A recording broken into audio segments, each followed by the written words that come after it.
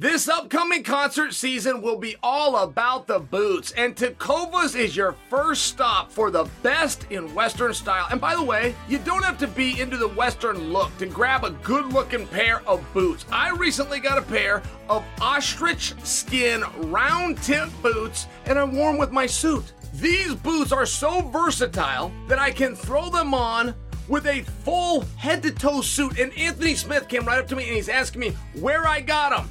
Well, I told him the only place to get them, Tecovas. And they have a seasonal, limited edition offering. It's right now, this spring and summer, including men's and women's boots, apparel, hats, accessory, and more. My wife just surprised me with the ostrich wallet and a belt for my birthday, in case you've seen me.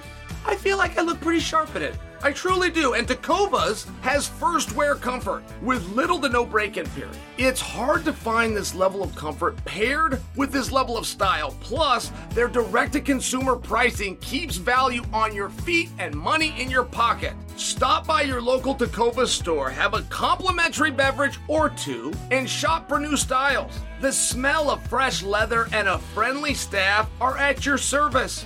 Many stores even have leather custom branding to make your boots truly personalized. And with regular live music and events, there's no in-store experience quite like it. If you can't make it into the store, just visit tecovas.com. That's Tecovas.com.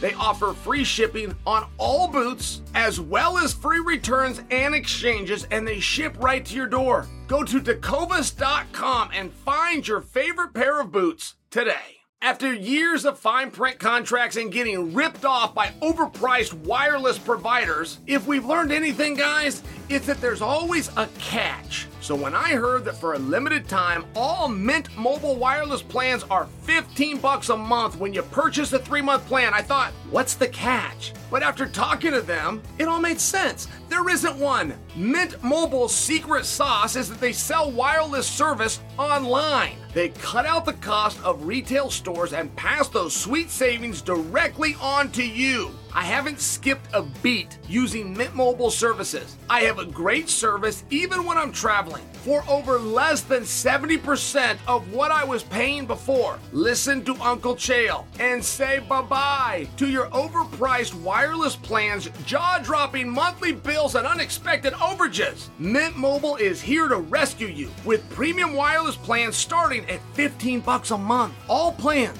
come with high-speed data and unlimited talk and text delivered on the nation's largest 5G network. Use your own phone with any Mint Mobile plan and bring your phone number along with all your existing contacts. Ditch overpriced wireless with Mint Mobile's limited time deal and get 3 months of premium wireless service for $15 a month.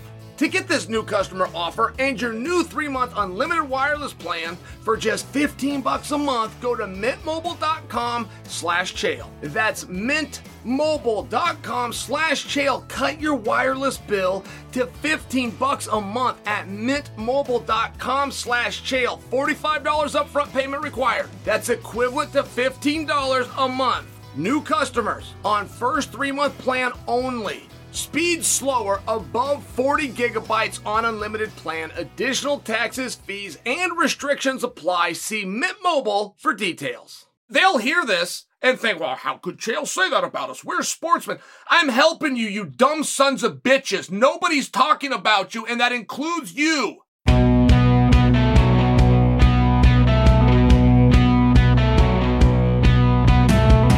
What's happening, guys? Happy Friday! And thank you for joining another special episode of You're Welcome. Guys, we are just one day away from UFC 291, and coming up on today's show, I'm going to get into all the 291 drama, plus the stuff that's been going under the radar. I even want to tell you, are you guys interested in Blachowicz versus Pierre? Because I know that I am. Could this be Tony Ferguson's final fight? And of course, I'm going to give you my official predictions. Before we get into everything related to Salt Lake, I want to tell you about something I witnessed last Saturday in London. Michael Bisping, man, he said some beautiful things about Tom Aspinall. He said he's going to be the champion of the world. He brought in John Jones. Bisping put him over, said how great John Jones is. And Michael really does believe that. He believes really great things about John Jones. I've had private conversations with him and heard that. He acknowledged all of those things in the interview that I'm referencing. He said, but Tom's better. So as a matter of fact, Tom would do to John what he did over the weekend to Tybura. And I'm going, really? I mean, I was thinking that he's going to walk him down, he's going to set him up, he's going to throw one down the middle, and he's going to knock him out. Like, wow, that is tremendously high praise. Bisping does have a respect and a loyalty to fellow British fighters. I've got to disclose that.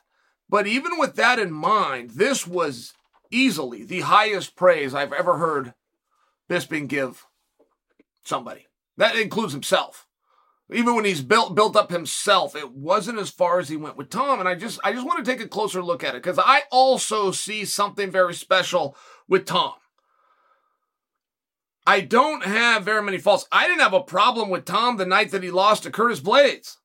I thought he performed fairly well. He went out and hurt himself. Lesson learned. Tom is a young guy. And he also has a level of respect that he shows, and sometimes his interviews have gotten in his own way. Dana White quoted Tom last week, building up to the fight in London. He quoted him, and it wasn't positive. He said what Tom said, which was, I'm not ready for John Jones. Dana said, he said, I don't know what to do with that. You talk about who's next, you talk about title fights, you talk about, right, this is going into the fight. Should this be a number one contenders match? Dana's like, how can I do that? How can I do that when the guy himself who's favored says he's not ready? I got to take him at his word. I'm just sharing with you that if you were to be critical of Tom, you would have to turn things like that. Well, if you're talking about an athlete and you got to turn to things that he said as opposed to physical things that he did, I'd say he's in a pretty good spot, right? We give Tom a hard time if we want, but if that's all we got, we don't have much. Not to mention, he rectified that entire situation on Saturday. He cleared that all up. Laid out a roadmap. There was two things about that roadmap that confused me. And Tom, who's also done media since, said that he got that idea from Bisping. That Bisping, somewhere in passing or something they call fighter interviews, that's where the commentary team meets with every single fighter, ask them some questions. They're completely unhelpful, but it's part of the process. And Tom said he got the idea from Michael and that he went with it. And of that roadmap, which is the single best that's laid out in our sport, you will not have a division anywhere that has as clear of a roadmap laid out, that is multiple steps, as the one that Tom laid out. So therefore, he's got the best idea and the best strategy, the best narrative in our entire sport. That's true. It doesn't make it right. And there's two problems with it. There's two problems. First off, he included Ciryl Gane. So if Tom was to get one of the bosses to come in and sign off, okay, we got a tournament, we got it going on, we got a round robin, we got these three guys, here's how we're going to lay this out.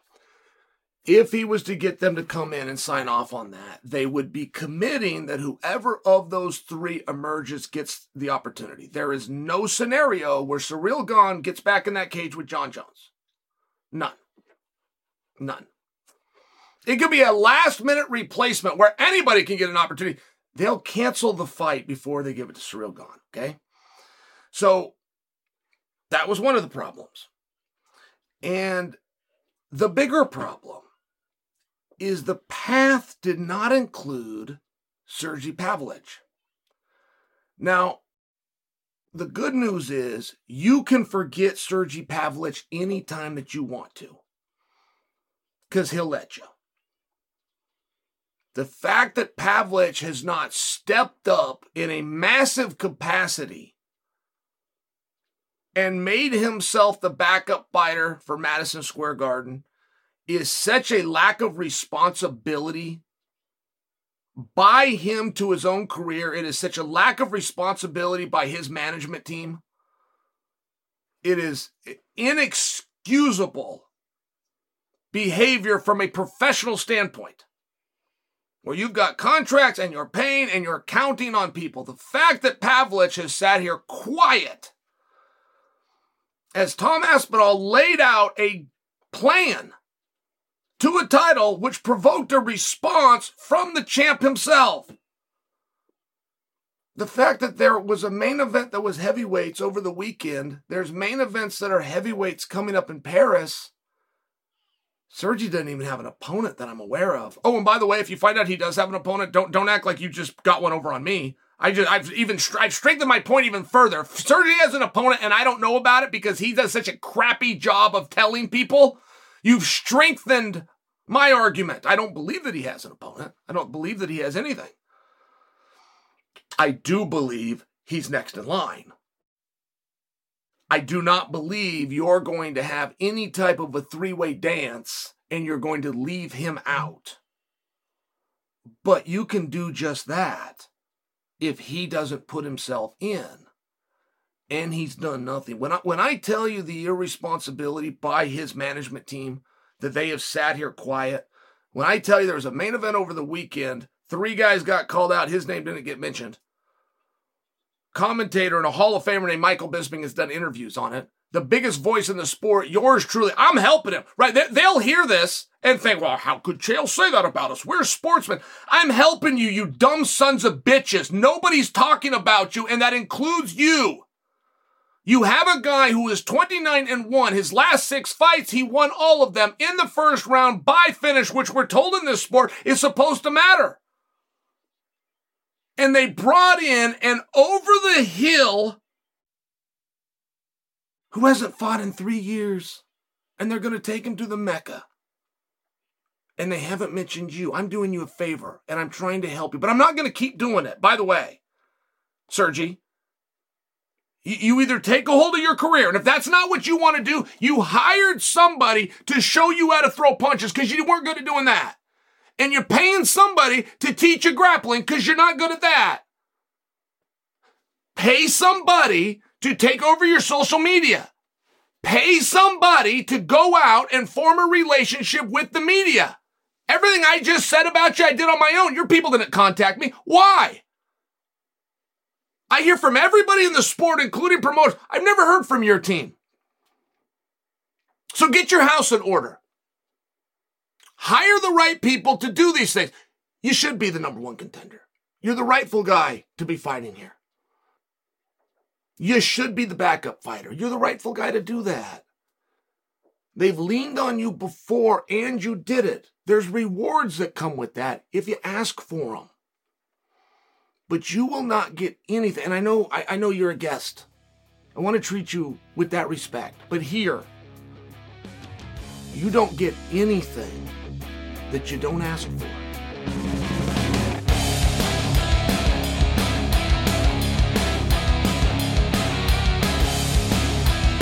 John Jones, world's baddest guy? Maybe. Most dangerous man on planet Earth without a weapon. As an unarmed combatant, John Jones. Maybe. I can't assure you there's anybody more dangerous. And I share that with you because I would assume with that comes a courage. Or the courage was there first, and that's one of the elements that you had or attributes to get to the dangerous spot we're referring to. And last night, John Jones sends out some tweets. There's no profanity in them. There's no illicit photos. There was no inside information. He sent out some tweets. He defended himself. And then he deleted them. What do you make of that? I mean, what should we make of that? I can't think of too many more weak plays in our sport than saying something and not standing on it. I can't think of too many things in life that are weaker than that. But we see many of our toughest guys, many of our most respected or successful guys, it's a commonality they have. And I don't personally believe that they delete it because they realize it was inappropriate or it was offensive or it was over a line. If it was any of those things, my goodness, there's a mechanism to take that back. Hit the delete button, of course. But that isn't what happened here. And I will see a number of guys. We're talking about John right now, but I could bring in many other guys. They will put it out. It doesn't go well, so they take it back. They get a response from the Twitter sphere that is not the direction of the response they thought they would get, meaning it was negative. Somebody said something, somebody didn't like it, somebody got up their ass about it, and so they delete it. And it's a really, really weird thing to do. It's weak for one, but two, it doesn't take the act away.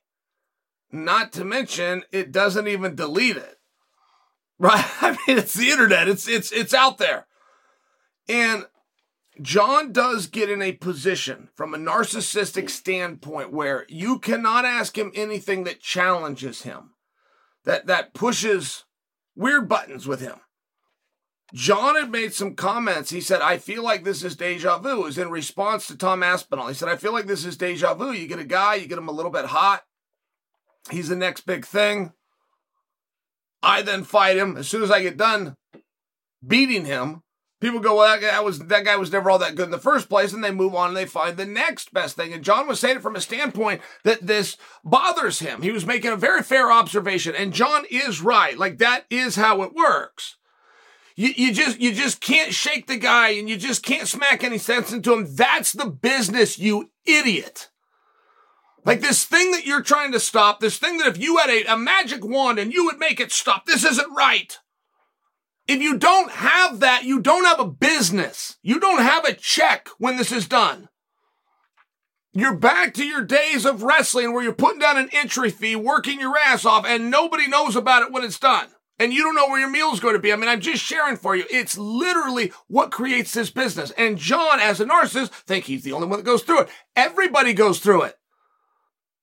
There is nothing unique about John. And I'm also wondering, am I even right? Did he take it down because somebody hurt his feelings? Because I don't have proof of that. It's a suspicion I have, but I don't have proof. I have another suspicion, which is when John starts talking about Aspinall or a guy from that era or anybody that isn't Stipe, somebody grabs a hold of him and says, hey, don't forget, we're running the this is your retirement fight angle. Which is it's a crappy angle. I mean, whoever's idea this, it's a crap angle.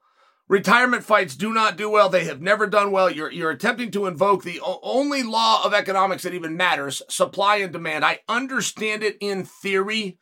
It's not the way it works. It is the surest path to losing fans. Because one, you're either a liar, which would be the case here. He's not retired. But one, you're either a liar. Now we can't trust you. Or, moreover, we do trust you. My career as a fan does not end when your career as an athlete ends. It will transfer. I will transfer that energy and those hopes and those emotions and those jerseys, and I will put it on somebody else. So then when you try to come back, I'm already on this bandwagon. It is truly a rotten idea. And where did it come from? John Jones, for the talent that he is within sports, fights in front of more people dressed up as empty seats than anybody. There's no Tiger Woods, and he's in that category. John's that good. There's no LeBron James, and John's in that category. He's that good. Those guys don't fight in front of empty chairs. John does. So who is it that's grabbing him and telling him we need a spoof and we need an angle? You versus Stipe isn't enough. Our numbers tell us you versus Stipe is not enough interest. You suck at promoting. He's not going to promote at all. We got enough footage and enough fans, and you guys have been around long enough. I think as a third party, we can start to tell a story. But we are living in an era where we count on you, and we sure as hell know we can't count on you. So who is it that's telling him that he needs to do a spoof? And it's not like a maybe. It's not like a maybe that this is worried that this doesn't draw. This fight didn't even get announced until it was made crystal clear that Conor McGregor didn't want the date. So it's an afterthought to start with. And then secondly, we're told that the card is about to get spruced up with Colby Covington's presence. I'm not hating on that. By the way, I'm not being my typical jerk of a self as it pertains to Jon Jones. I'm sincerely wondering what's going on here because there's much better marketing minds. Jon has access to me. He could call me one text message. I'll lay this whole thing out for him, make him millions of dollars. Who is it that he turned to and gave him the advice to act as though this is going to be your last fight? We're now going to threaten the fans. We're threatening them. Buy this. Come to this. Support this. It's the last one. I'm never giving you another one. You better be here at this one. Who is it that gave that rotten idea? And is that why we're deleting? Is that why we're not starting and talking about Aspinall? Is that a piece of it? I must admit for you, I don't have any proof of that. It's just an idea. But there was no reason to delete any of those tweets. There was nothing explicit. There was nothing mean. There was nothing over the line, whatever the hell that means. It wasn't even a maybe. This all stuff was fine. Why did it get deleted? And then Aspinall had a great response, by the way, which is he said, Jon, chill out, mate. That was it. But it was a really good response. But it is an ultra eyebrow raising thought that Jon feels he's in a unique position because the audience is talking about what's next, who can beat him. Let's just say that those things aren't there. That would mean, if we were to follow the laws of logic, that we have to go to the opposite side of that. The public does not believe anybody's next. They don't have an interest in seeing anybody face Jon. They don't believe that anybody can beat him. The only distinction of why lots of empty seats are watching Jon fight versus all the seats are empty is that. So to be frustrated on the only thing that brings people in the door, it doesn't make you weird, doesn't make you unique, but it does make you just a little bit stupid.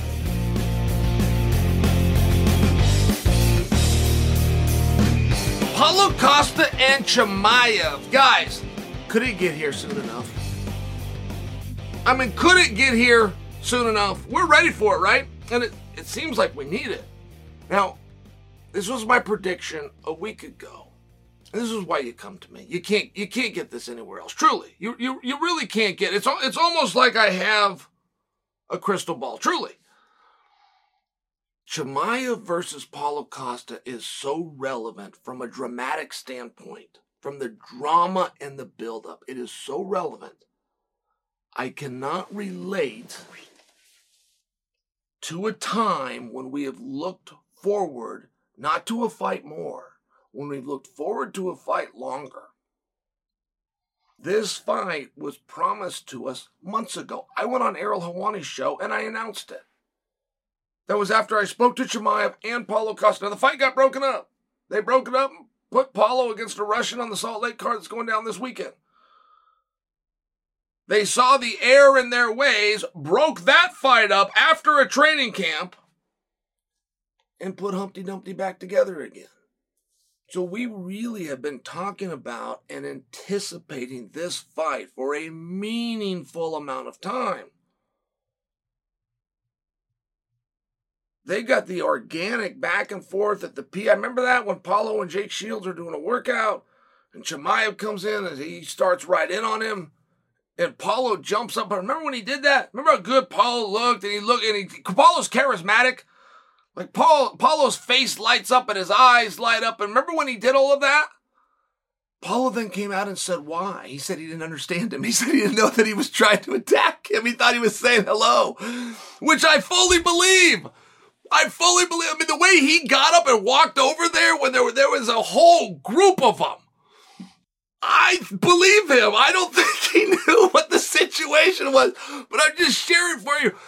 Look how much we're looking forward to this fight. And nobody's even brought that forward. Nobody even brought that footage forward. Nobody's even told you that story. Some of you might not have known that until I just said it. This fight is going to be huge. That's my point. And the reason that's such a big deal from a dramatic standpoint is Du Plessis turned a fight down. And he did it with the belief that it'll be there for me when I'm feeling better. And that is not how it works. Now, that doesn't mean Du Plessis can't get the fight, by the way. If that's the one Izzy wants and Izzy goes out and gets a win in this Australia card, they're not going to punish Izzy. They're going to give Izzy what he wants. Sure they would. Du Plessis is very clearly the number one contender. I don't change any of those things. I am here to tell you that 2 weeks ago, he was guaranteed a title shot. And I'm here to tell you right now, he no longer is, but he thinks he is. He's wrong. He is no longer guaranteed that his next fight is for the belt, which means he may never fight for the belt. I mean, that's what it means. It's that big of a deal. And I was able to tell you this 2 weeks ago because I knew when the time comes, Chimaev and Paulo Costa are going to make their fight so big, it's going to be named a number one contenders bout. It is all but already named. Dana White has never said Paulo Costa versus Chimaev, number one contenders bout. He hasn't said that, but he did say Chimaev's next fight, if he wins, he will fight for the belt. So he's 50% of it, right? The B-side's done, or the red corner's done. You just got to worry about the blue. So then what does that do to Du Plessis? And I'm just sharing that with you from a dramatic standpoint. And now we find out that Sean Strickland doesn't have the match. The only one in the ranking, a name that you'd even recognize is Jared Cannonier. Unless, much like the miraculous recovery of Charles Oliveira. I mean, Charles Oliveira came out to the media and told us he cannot and will not fight Islam in October. 1 week later, he signed a contract to do just that. So maybe we got a miracle going on out there, and maybe that miracle found its way to Du Plessis. Maybe that's the big announcement. Suddenly feeling better. I don't know. I'm just sharing for you that when Paulo Costa and Chimaev is done, we will know who the next opponent for whoever the champion is. I predict. That's what I'm predicting for you. Paulo Costa has come out and told us he is going to knock Chimaev out in the first round, which was actually a counterattack to Chimaev saying he's going to get Paulo Costa out of there in the very first round. And the match is so interesting because if you're going to beat Paulo, how are you going to do it? How are you going to do it? I mean, you take him down? If you're a wrestler and you're wrestling heavy, I guess you're going to take him down, right? That makes sense. Well, you going to take that guy down for 3 rounds? You can take that guy down for 15 minutes? Can you? I mean, are you that good? And Chimaev's a damn good wrestler. Oh, boy, he's good. But are you good? You could take that guy down and keep him there? Taking him down at all is something Yoel Romero could not do. Other guys have found their way on top. Maybe they slipped. Maybe they went down. I mean, I remember that Rockhold was on top of Paulo Costa. But before you bring that to my attention, Paulo allowed him to stay on top. At that point, Paulo was just eating up clock. That's different. I mean, that's just different. I'm just saying, if Chimaev's going to win and he's going to run right over him, he must be going to come out and take him down and beat the hell out of him, right? Boy, if he could do that, I'd be so impressed. I would be so impressed. If he did that for 1 round, I go, wow, I'd really take notice of it. If he could do that for 3 rounds, that's a hard ground and pound. Some guys just are. Some guys are a hard ground and pound. So now you're stuck on your feet with a guy they call the Terminator. And they called him the Terminator after they previously called him the Eraser. I mean, this is not a guy to play with. That's all I'm saying. And I could say all those same things about Chimaev. How in the hell are you going to beat him? He can take him down. Paulo Costa doesn't take people down. He could. He's got the rest. He doesn't, but he doesn't do that. So the fact that Paulo doesn't like to do that as an offense, in conjunction with how good the defenses of Osman are, can we just agree he's not going to take him down? Okay, how is he going to beat him? On the feet. Gonna have to bully him, gonna have to push him, possibly clinch him. Lefts and rights and strikes. What an interesting match. I mean, do you believe that's to be true? I don't think you believe that Chimaev is going to go take down and keep down for 15 minutes Paulo Costa. I don't think that you believe that. Whether it happens or not, I think that we would bet heavily that we don't think that's going to happen. Do you think that Paulo is just going to pick apart and bust up the face and go to the liver and make quit on the feet? Chimaev, I don't think you believe that either. But one of them's got to be true. Something here is going to happen. Something has to be true. It is a massively interesting fight. Massively. I cannot wait to follow the line at DraftKings and just see what you guys are thinking, see where this is going to go. You have two big guys whose last concern is making weight, by the way. Neither one of them gives a damn about making weight. Chimaev is likely to make it considering he's going to middleweight. Paulo's likely to do whatever he wants considering he hasn't fought in 13 months. And that's as of right now. As of right now, he hasn't fought in 13 months. By the time October rolls around, I mean, who can make 185 after 2 years of not making 185? I mean, there's a lot on this. There's a lot on this. I can't wait. Chimaev versus Paulo Costa. I'm not telling you it's the fight that you've looked the most forward to. But I am telling you, it's the fight that you've looked forward to the longest. Masvidal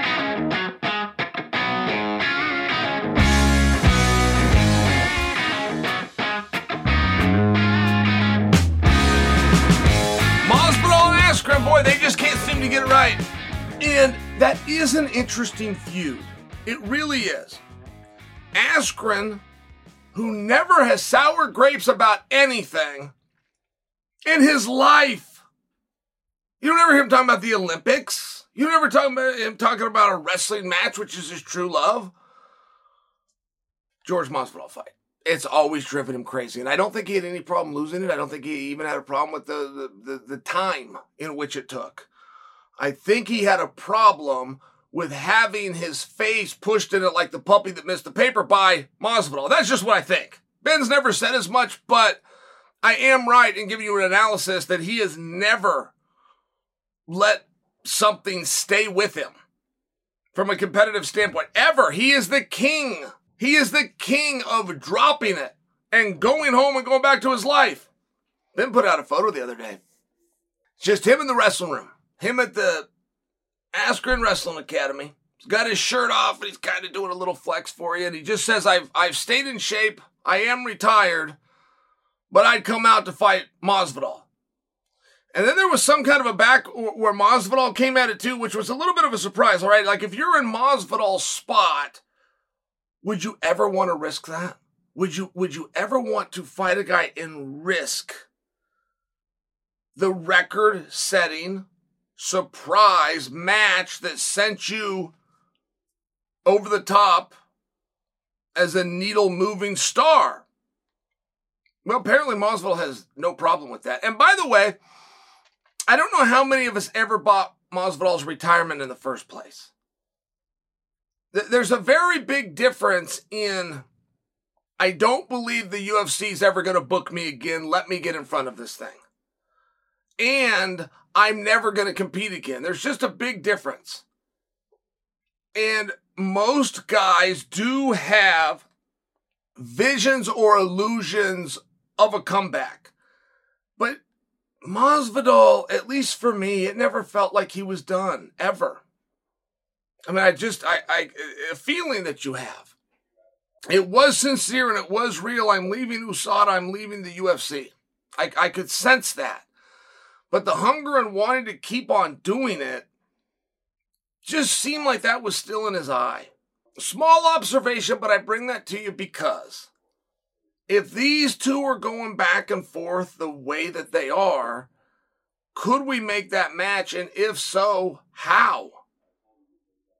Are we going to Fight Pass in a situation like George St. Pierre is getting ready to do? Which, by the way, it was announced that St. Pierre is taking on Damian Maia. That is not true, just to clear that up for you guys, as of now. Is it a grappling situation? I don't think so. I don't think that would solve Ben's problem. I don't think that Ben would all of a sudden feel like he evened the score by taking George's greatest weapon away and making it his. No, I don't think so at all. Well, could it be a bare-knuckle boxing? Yes. Yes. I mean, Ben would go and agree to that. Could it just be an MMA fight? Yeah, probably the most likely. And I bring that up, Masvidal's got a promotion. And they're hemorrhaging money, but the fight game exists. From amateur boxing, it exists because you can keep finding a guy who's willing to lose money. And eventually it's all gone, and then you go find the next guy. Like literally since the 1800s. You do not see boxing unless you have that element. And it happens all the time. Matter of fact, we right now have an entire country who's willing to lose money. Could that be where they're going to fight? And it does feel like they're getting ready to do something. And it also does feel like Askren knows something. Just what it feels like.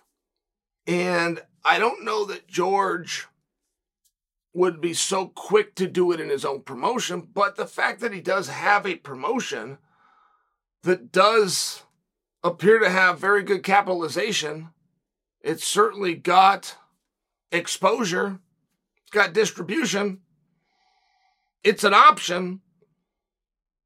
I think there's a couple of other places as well that might show a level of interest. I'm just bringing it to your attention now because I don't think this is something that's going to go away. And the way that it has piqued George's interest, I think does prove the fact that he never fully wanted to be retired.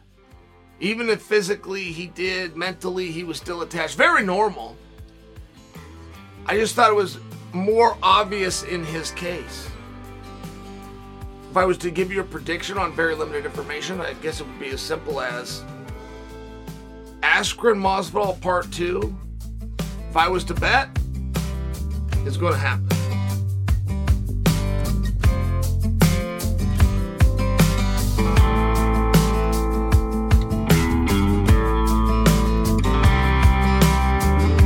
We got some real drama on this main card, guys. I don't like the theme that this could be Tony Ferguson's last fight. If he loses, he won't be here anymore. I don't like the theme, and I don't think it's my place. I don't think it's your place. But if we were to guess and to historically think about what happens to every guy in the history of the organization that loses 6 straight that isn't named BJ Penn, we would be very right to say they call it a career. And I only bring that to you because that's very dramatic. And if you're looking for drama, I feel that Chiesa and Holland are in the same boat. That one's going to catch you a little bit off guard. But Holland, as well as he's liked, really does need to reestablish himself here. He does. And it is possible to be cut in a situation where he gets defeated based on how he gets defeated. I would not bet a single dollar on that, and I'm not really leaning there. I'm just bringing it to your attention. Like I might say cut or release to get your attention. It actually means something else, but at a minimum you would be reduced, right? You're going to go from main card to undercard. You're going to go from a main event down to main card, down to the undercard, which is just a step away. I'm just bringing it to your attention. Then you have Chiesa, and with Chiesa you go back and forth, right? Win some fights, and he's just a world beater, and the crowd's starting to like him, and he's even done main events, and he's done some mega matches, and a number 1 contendership against Kevin Lee. I mean, right? He's had some big fights, big moments, total stud. And you can slip a loss in here and there. That's kind of what an MMA career is. And you go win a few more and maybe something doesn't go your way. You can do that back and forth, be cool in the getting and stay employed at an age range.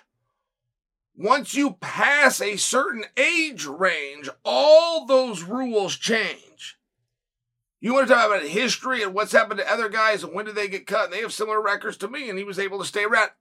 At an age range, that's true. But once you get out of what is viewed as your prime, and don't forget, the UFC is only, and they have fiercely adhered to this, they are only a place where champions and contenders fight.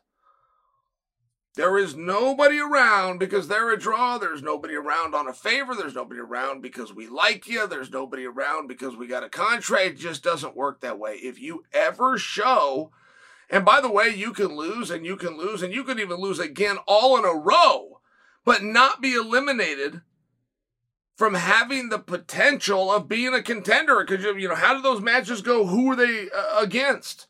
How tight were they? How close were? Where'd you look at these positions? Are you focused on learning from there and then fixing these things in the gym and you've made that public and people know? I'm just sharing for you.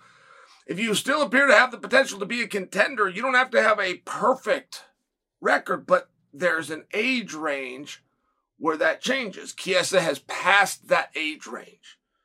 He's past the age range from this is a cute young man to, hey, this is an athlete. Are you, in fact, a contender? And if you are, there's just not a lot of room for error. And this is an extremely winnable match for Chiesa. You want to know the other side of that story? This is a very winnable match for Holland. I just don't think this is going to be tit for tat. Both of those guys like to be on the ground. Chiesa is awesome on the ground. Go look at his record. Look at what he's done to guys on the ground. Now, the other side of it is Kevin Holland is a very big man. But he's also got a very long and tall frame. It's going to cause problems for Michael. It just is. Chiesa might work through those in a couple minutes, kind of get a feel for him. He might. But he might not. It might just be an awkward position. And it is greatly going to matter when they get to the ground, who's on top and who's on bottom. You do not want to be underneath Kevin Holland, but you also don't want to be underneath Michael Chiesa, and you're more likely to be under Michael than you are Holland, right? It's one of these matches where you just keep going around. I love the match. I love the booking.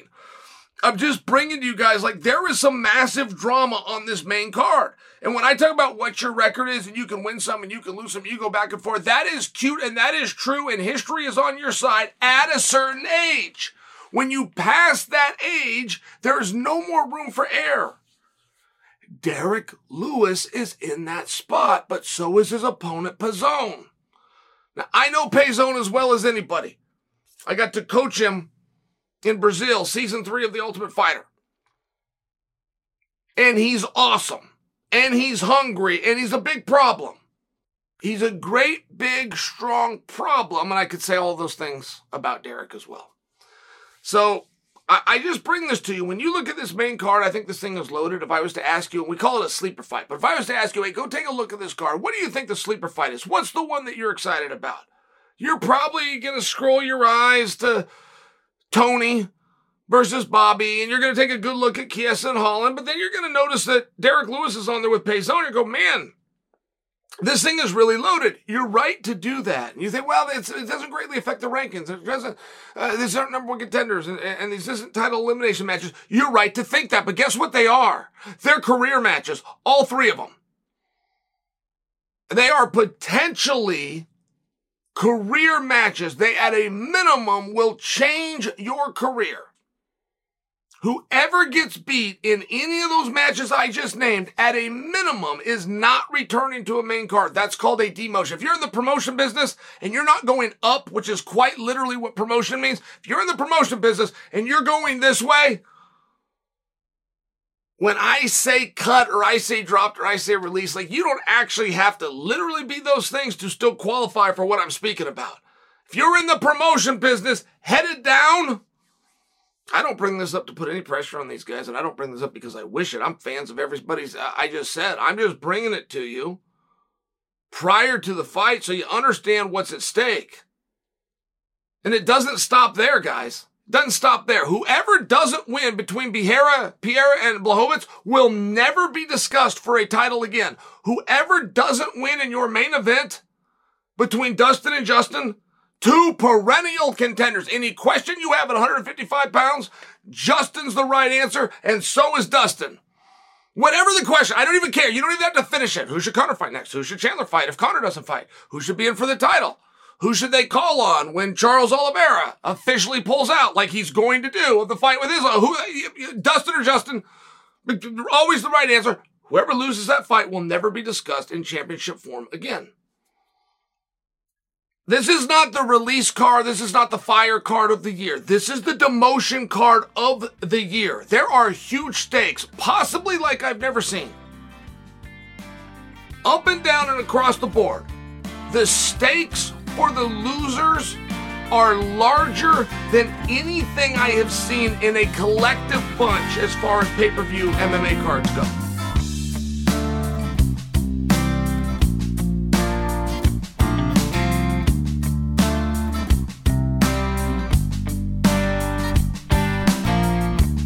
Oh, guys. I would never call for somebody's retirement. At least I think that about myself. Because you're talking about not only the end of a career, but it changes their identity. It's a very hard thing. Now, everybody's going to have to go through it. I'm just saying it's not my place to call for or say when. You're also talking about making them unemployed. Right? If you have a professional fighter and you tell him he's not going to fight anymore, you just made him unemployed. Like, it's a rude thing to do, quite frankly. And it's something that's just, it's somebody else's decision. And you hope that it would be theirs. But you do have athletes that never see that light. And somebody else has to come in and make that decision for them. I don't want Tony Ferguson to be done. Tony Ferguson is great. It's between Tony Ferguson and Gilbert Melendez for the hardest working MMA athlete I've ever seen. Tony's getting ready to fight Bobby Green. And Tony's lost 5 in a row. I don't care about that. When you look at the level of competition that he fought, I don't care about that. I'm just sharing with you it is relevant. The relevance is this. Most contracts are 3-fight deals. If you have a loss, they can cut you. If you have 2 losses in a row, they're going to cut you. If you're on that first 3-fight deal, meaning 2 of the 3 didn't go well, you're going to be gone. If you're a veteran, if you're a draw, if you move the needle, if you're fighting only on main cards, your next contract could be bigger. You could do a 5-fight deal, would be very standard. Now, very few guys have signed 8-fight deals. I have never heard of a contract that was more than 8 fights. Doesn't mean it didn't happen. Just trying to talk standard with you so that you understand this point, okay? If you're on a losing streak, you don't get re-signed.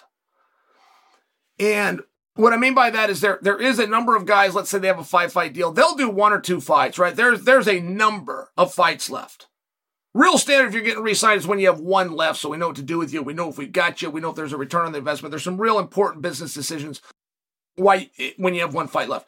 There are certain guys that will shine. Israel Adesanya just comes to mind, where they got him for 5 more fights. Forget all that. Let's bring you in. First off, we're not paying you enough. Second, we need to have you locked up a little bit longer. We've got a long-term plan for you. What do you think? And then they both talk, and everybody agreed in that specific case. You signed the deal. But I do want to make this point for you. That was Izzy winning, right? You got a 5-fight deal, let's say, and you win the first 2. And all of a sudden, you're turning some heads. You're coming from the undercard to the main card. You got a 5-fight deal and you lose the first 2. There is no scenario and there's no example in the history of the sport that you could give me where they come and they go, hey, you know what? Let's re-sign. That always comes with more money. Always. That always comes with more fight. Always. Well, they're not looking to do that if you've lost a couple. So, I don't know where Tony's contract is at. But I know if it's been 5, okay, I know nowhere along that way would they come in and re-sign him. So this will now be number 6. So I would have a question without having knowledge. This is the evidence that I have. I would have the question without having knowledge. Is this the last fight on his contract? Are they allowing him to fight out his contract? Let me give you a different scenario. Tony goes out there and wins, of which he most definitely could do. I am by no means writing off Tony Ferguson. I'm sharing for you, if he goes out there and wins, do they then just give him another fight? Is it the last one on his contract and that's not even an option? Does he have a 7-fight deal? And they will give him that other match. The point that I'm trying to get at while I'm dancing around is this could be Tony's last fight. And I don't have a problem if he goes out there and wins and calls it his last fight. I don't think that you guys do either. That's just a very uncommon thing for an athlete to do. They will generally get as absolute many as they can. It's very tough to imagine that in a situation with 5 losses that someone is still a feature match. But he is. That's a compliment to Tony. When Tony hears this, I hope he understands that. That's a compliment to Tony. That means there's an understanding of the courage that it showed and the competition that he took on and the willingness that he did it and the preparation that he went through and came out and was professional the entire time. It's a compliment. If he was to lose to Bobby Green, it's tough to imagine just by the numbers, right? And where would it be? Could you imagine it on a pay-per-view? If you do, could you imagine? Right, I'm talking about a loss here. I mean, we're looking at both sides of this, and then we're 6 in a row. We're talking about a loss here. Could you imagine he returns to a pay-per-view? If he does, could you imagine that it was a feature match? So now you got Tony Ferg and he's jerking the curtain. I mean, this is one of the great needle movers. This is the guy that was going to go to New York City, sell out an arena at the Barclays versus Khabib. I think that's a stretch. And if he was to have a victory, and he could go out on top like so few do, would he?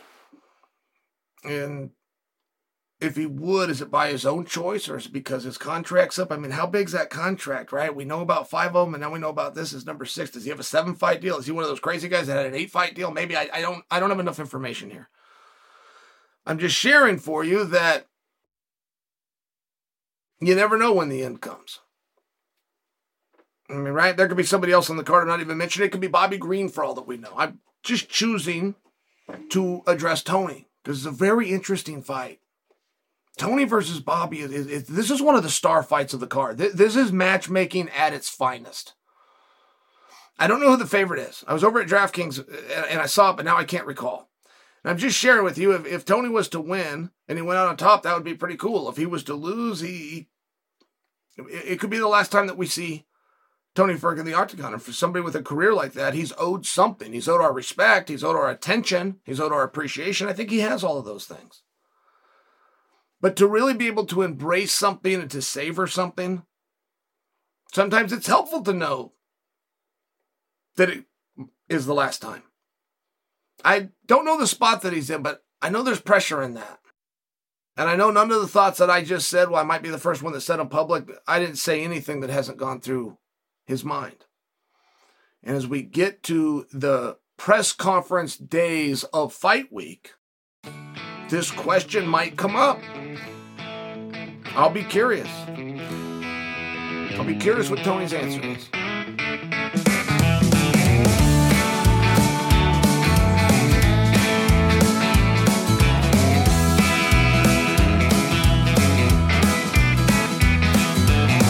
Is there any interest in Blachowicz, Pereira? I feel like it's a big fight, but I feel like nobody else does. I mean, I have told you guys before, you can run $1 million analytics department if you want as a way of hedging your bet and forming a prediction how a match is going to go. Or you could go to my YouTube page. They are hand in hand, not some of the time, not occasional misses here or there, 100% every time, always, with no exception. And I'm getting the sense that you guys just aren't that interested. Why is that? What's the miss here? This is the next best thing to a super fight that you've got, right? I mean, you have two world champions from different weight classes. And as opposed to two guys walk out like Hogan Warrior and they both got a belt and they're going to fight for one and they're going to unify it. As opposed to that, they've both been removed of championship status, but now they're going to fight at a weight class. I mean, this is parity that you never thought you were going to get. You never thought you were going to get the 85-pound champion versus 205-pound champion. You never thought you were going to get Jan versus Alex. The most decorated kickboxer in the sport versus the Polish Hammer. Adesanya weighed in on this. And I really do love the respect that Adesanya speaks of Pereira with. I think it's sportsmanlike. And the whole time that Izzy did it, he did it with a little bit of a chip on his shoulder and a little bit of edge to it because he thought he was going to have to see him again. And he still isn't sure that down the road he's not going to have to see him again. So it's a very calculated compliment, and I just appreciate it. Adesanya, I mean, he's called him a monster before. More recently, he said, look, I fought both of these guys. Alex hits harder. It's not just the technique, but it's the angles of his shots. I think, this is the quote, I think Alex hits harder. I word it like that because I think Alex hits harder lets you know where the power lies in a common opponent's mind, but he does make it sound like it's somewhat close. Right? Like, I think he hits harder is a little bit looser. It's a little bit looser than a laugh and going, oh my God, Alex, oh jeez. Nothing like it, right? It's different. That speaks to a compliment also of Jan's power. Daniel Cormier came out and said, I've seen Jan almost decapitate people. Alex cannot get hit by him. And Alex is awesome. I mean, when he hits mitts, you can see you're watching a different animal there. But some of his basics are garbage. I can't just say bad. I can't just say not good. They're garbage. If you're in a fist fight and you're doing it with your hands down, it doesn't matter if they're down here where Alex keeps his. It doesn't matter if they're down here or if they're cut off completely, if they're tied behind your back. There's no difference. If you don't use them to protect your face, there's no difference. There's no difference if they're here or here. Like, this isn't better than here, or here's better, or here's better, or here's better, or here's better, or here's better. They all suck until they're here. And I'm only bringing that to you because the better you get, the more you let those basics go. It's cool. I came from the world of wrestling. When a guy gets good, he'll start wrestling, start putting his elbow on his knee. On the first day of wrestling practice, the coach will tell you, do not put your elbow on your knee. And you don't see anybody put their elbow on the knee, except for guys on their first day before they get straightened out, or a guy that's really good. Then he wrestles with his elbow on his knee. So it's one of these things to demonstrate just how good I am. And I don't want to pick on Alex. I just bring it to you that from a fundamental standpoint, if you're a young kid and you're watching and there's the champ, don't fight like him. Don't put your hands down. Ever. In a fight. He got him knocked out last time, and if he gets knocked out this time, he's likely to be knocked out because his hands are down.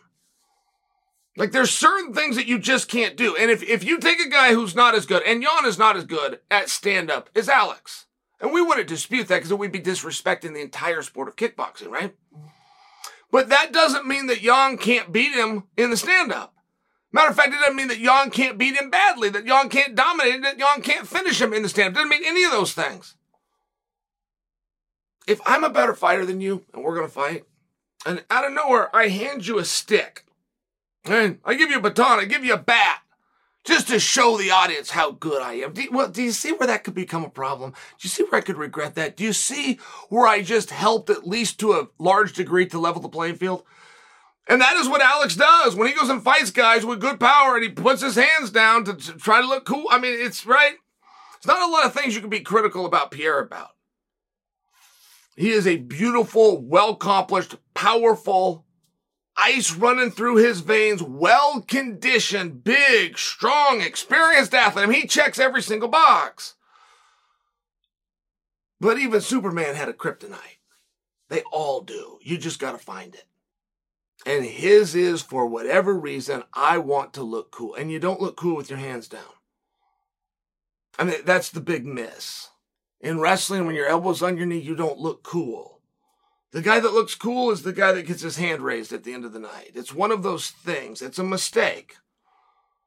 Mayweather wanted to look cool. Mike Tyson wanted to protect his chin. There's a meaningful difference.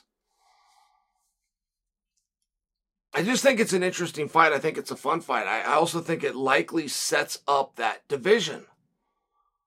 And they didn't put the title on this. They didn't put an interim title on this. Whether you're waiting for Jamal to come back, you're waiting for Prohaska to come back. It seems like if they come back in a timely fashion, they are likely to be taking on the winner of this, which becomes less likely the more I find out that you guys aren't interested in this. And I just want to know why. What's the miss here? Do you not think it's going to be a fun fight? As personalities, are they not interesting? Do you not want to see them back in title contention? I mean, is that in fact the problem? Have we identified the wrong match as a number one contenders match, and that's annoying to you? I'll listen to anything. But please don't deny. Please don't leave me comments and tell me, oh, we love it, Chael. You don't love it. I can prove that. The numbers prove that.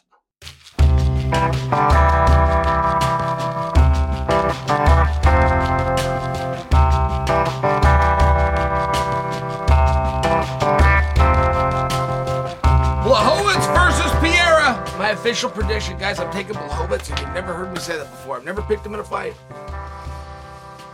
I mean, I can go all the way back to when Luke Rockhold went up to 205 pounds, and they were trying to shine Luke up to make him a number one contender to take on John Jones. I thought it was a good plan. I thought it was going to happen. I thought Luke was going to beat him.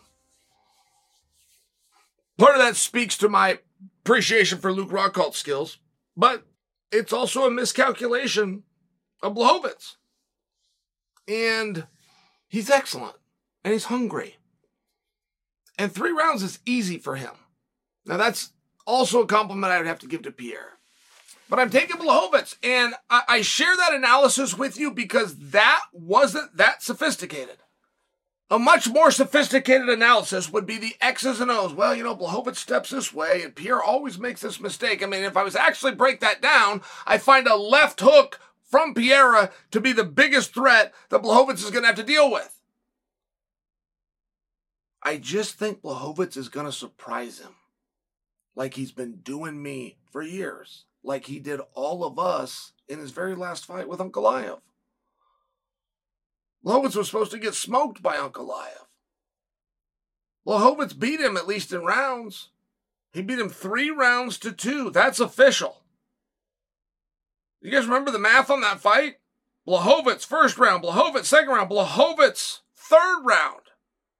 Ankalaev fourth round, Ankalaev 10-8 fifth round. Boom, you got a draw. Beat him 3 rounds to 2.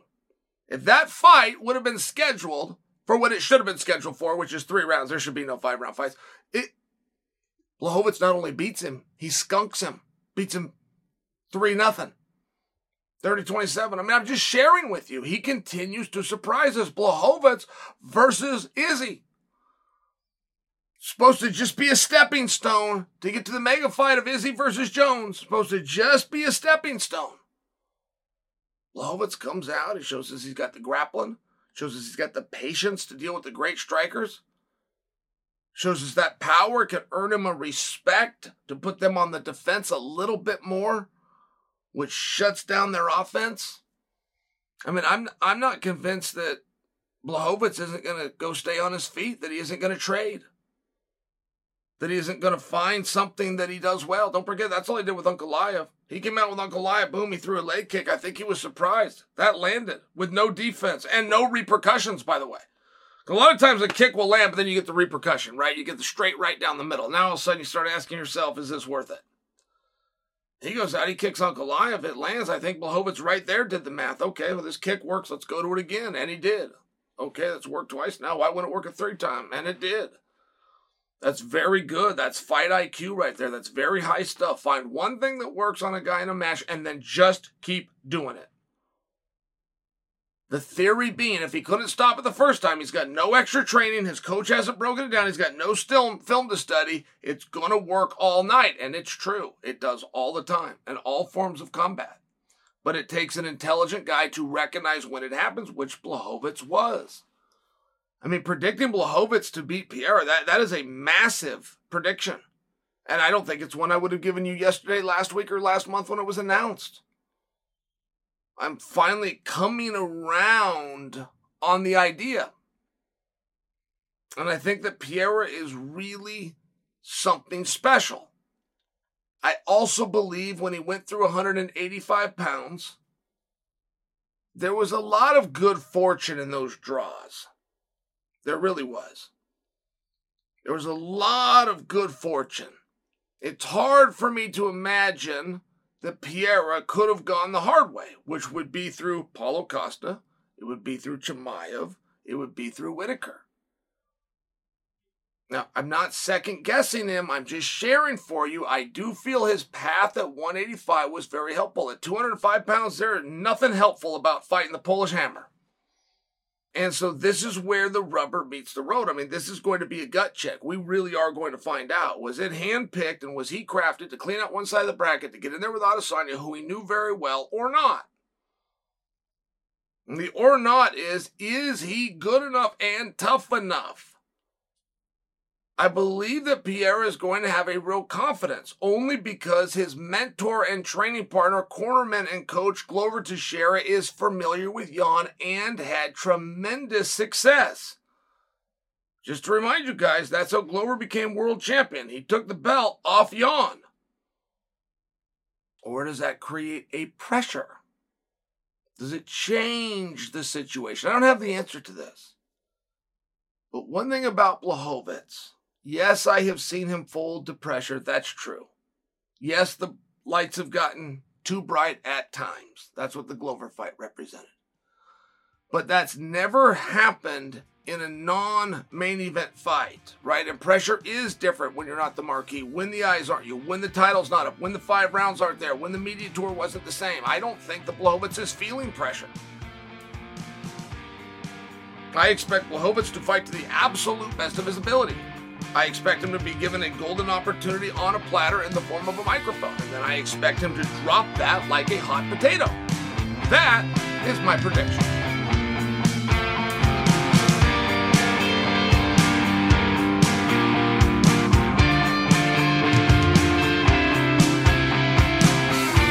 Dustin and Justin, what's at stake, guys? Everything. Truly, everything. One of them will be a champion. One of them will have one of the most coveted titles. And that started becoming more and more clear. We're now having guys calling for title shots, and they're not calling for undisputed or interim. They're calling for BMF. Max Holloway did it 2 days ago, just for example. The winner of Dustin and Justin will become a champion, which will mark their second championship, which will mark the first time anybody in company history, in the sports history, industry-wide, has been a division champion and a BMF champion. It is a massively big deal. The other side of the coin, whoever does not win at their age will never be discussed for a title again. The winner puts himself in a very good position to go and fight Islam in Abu Dhabi in October, which is currently a spot on the poster reserved for Charles Oliveira, who's not going to do the fight. My source that he's not going to do the fight is Charles Oliveira. Charles has said 3 times he's not going to do the fight. I mean, I'm just bringing that to you in case he does go do the fight. I don't want to be, my credibility, Chael came out and said he's not going to do the fight. No, I'm quoting, but I'm quoting a really good source, him. But that's how different this is. The winner of this fight becomes the BMF, which will make history. That will be a record. Records are made to be broken. You guys have heard that. It's also true.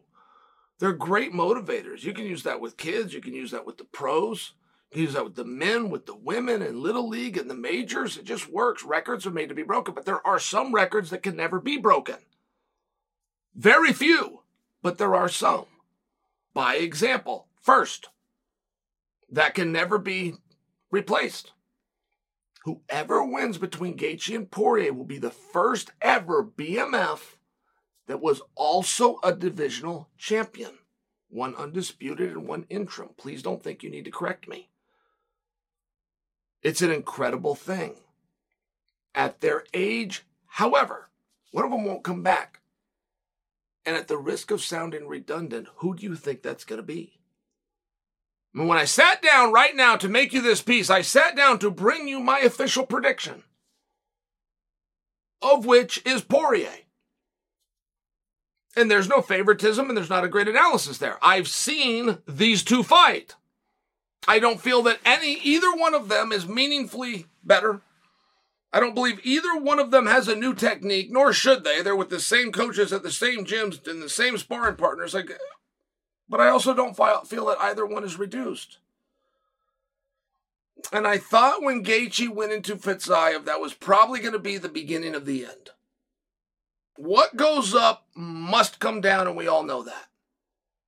And I would not expect Gaethje to go out against Fitzaev and be as up as he was the night he fought Charles. I would expect a little bit of a down. If he comes down, is he still good enough to win? That was the question.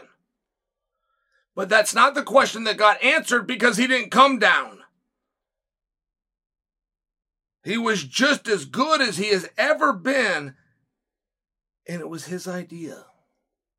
You would be stunned in this sport how much the athletes call their own match. I come from the sport of wrestling. Let me give you an example on this. I was at wrestling practice last night. Let me give you an example, and you wrestlers will understand this. You would be stunned at how much a wrestler decides if he's taken down. A takedown's worth 2 points. They're big points. You would be stunned. If a wrestler looks like he's not down, he looks like he's still alive, he looks like he's still scrambling, the referee will let that go. There's a sigh. No matter how quick and no matter how short, there's a body language release when the wrestler starts going down to a referee's position and thinking about a stand-up as opposed to defending the takedown. He will concede. When he concedes, the referee will call it 2 points. You will see athletes at the end of rounds. Some of them look like they won the round and the other one doesn't. You will be stunned how much that body language will influence the judge. He'll trust you. He will look at you to see if you won the round. If your opponent's not disagreeing with that, then you won the round.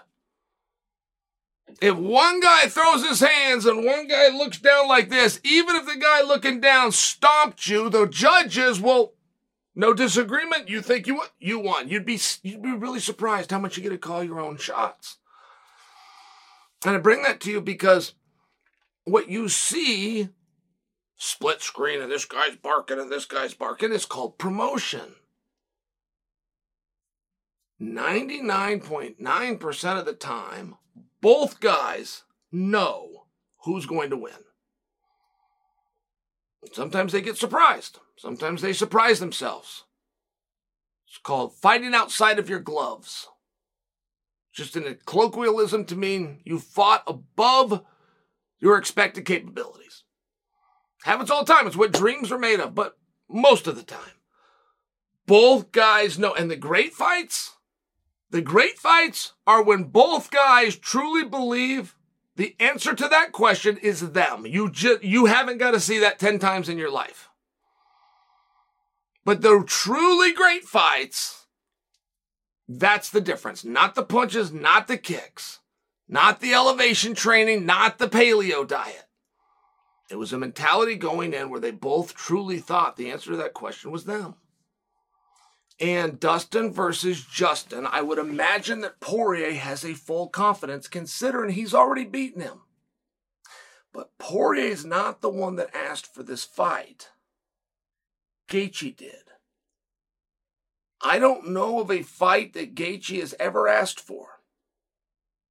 I remember the night he was getting ready to fight Michael Chandler. I remember the back and forth between Gaethje and Daniel Cormier as Cormier was giving Islam the rub.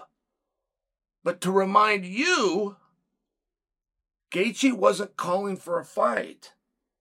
He was calling that you acknowledge that he get the opportunity to the biggest fight prior to Islam based on current accomplishments. He did not actually challenge the champion at that time, who was Charles Oliveira. He did not actually challenge Islam, who Daniel was discussing was number one contender. He didn't actually ask for a fight.